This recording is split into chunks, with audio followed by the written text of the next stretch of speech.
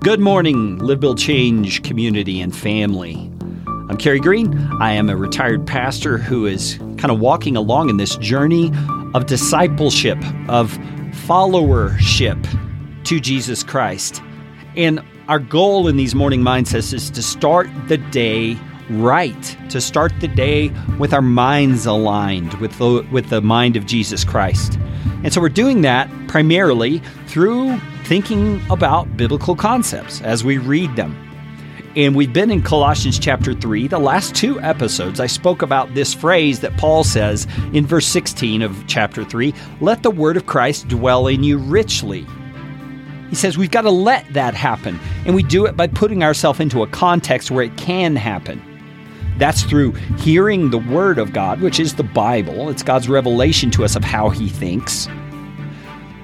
And we do it through prayer, through interacting with God in a relational manner, because this is a relationship we have with God. And if it's a one-sided thing where we're doing all the talking, it's not much of a relationship, is it? I mean, try that with your spouse and see how that works for the health of your relationship. I guarantee you that won't last very long. You'll be downhill in a hurry. So why do we think it's okay for that to be the case when it comes to our relationship with Christ?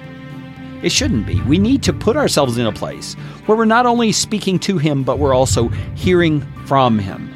And that does happen through the word of God. It also happens through prayer. As we're pondering the word of God we've read, he guides us in our thoughts, and he expands upon what he has said in his word. And he reveals to us how it applies to our lives. And it's in those moments we often receive what I would call a little nudge, or a sense of conviction about something, a sense of guidance and purpose based on what it is we've understood.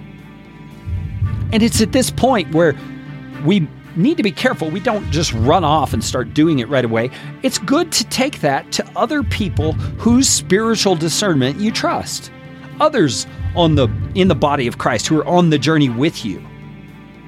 You know, it says, let the word of Christ dwell in you richly. The next phrase says, teaching and admonishing one another in all wisdom. That's the piece I'm talking about. There's this accountability that comes into play here, where we interact with others in the body of Christ. We don't become a lone ranger, running off with our own understanding of Scripture that may or may not be true, and trying to apply that not just to our lives, but to the world and to everybody's life around us. You know, I think that's where a lot of cults get started.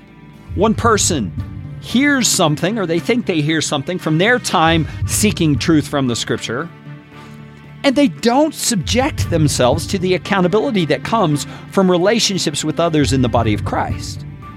They see themselves as having a somewhat superior understanding of something, a revelation that others aren't seeing or others aren't getting. And so they run off trying to build on that and drawing other people into it. And instead of subjecting it to others and getting their feedback and their impressions, they subject others to what they believe. You see, there's a danger there. So Paul's phrasing here is so wise. And it should be. It's from God himself.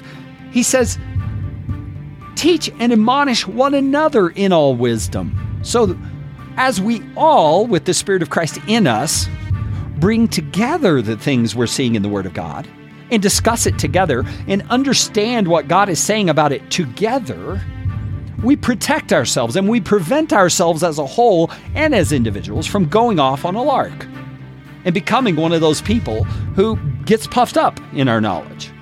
You see, we're to teach and admonish with all wisdom amongst ourselves. And I want to encourage you to think that through.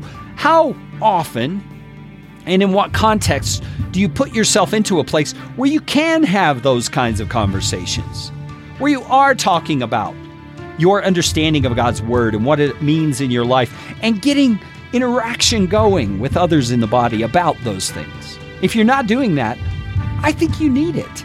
I think Paul is saying you need it. And it's what a new creation in Christ intuitively knows they need. We're going to talk a little bit more about this idea on tomorrow's Morning Mindset. I'm praying for you that you will let the word of Christ dwell in you richly today.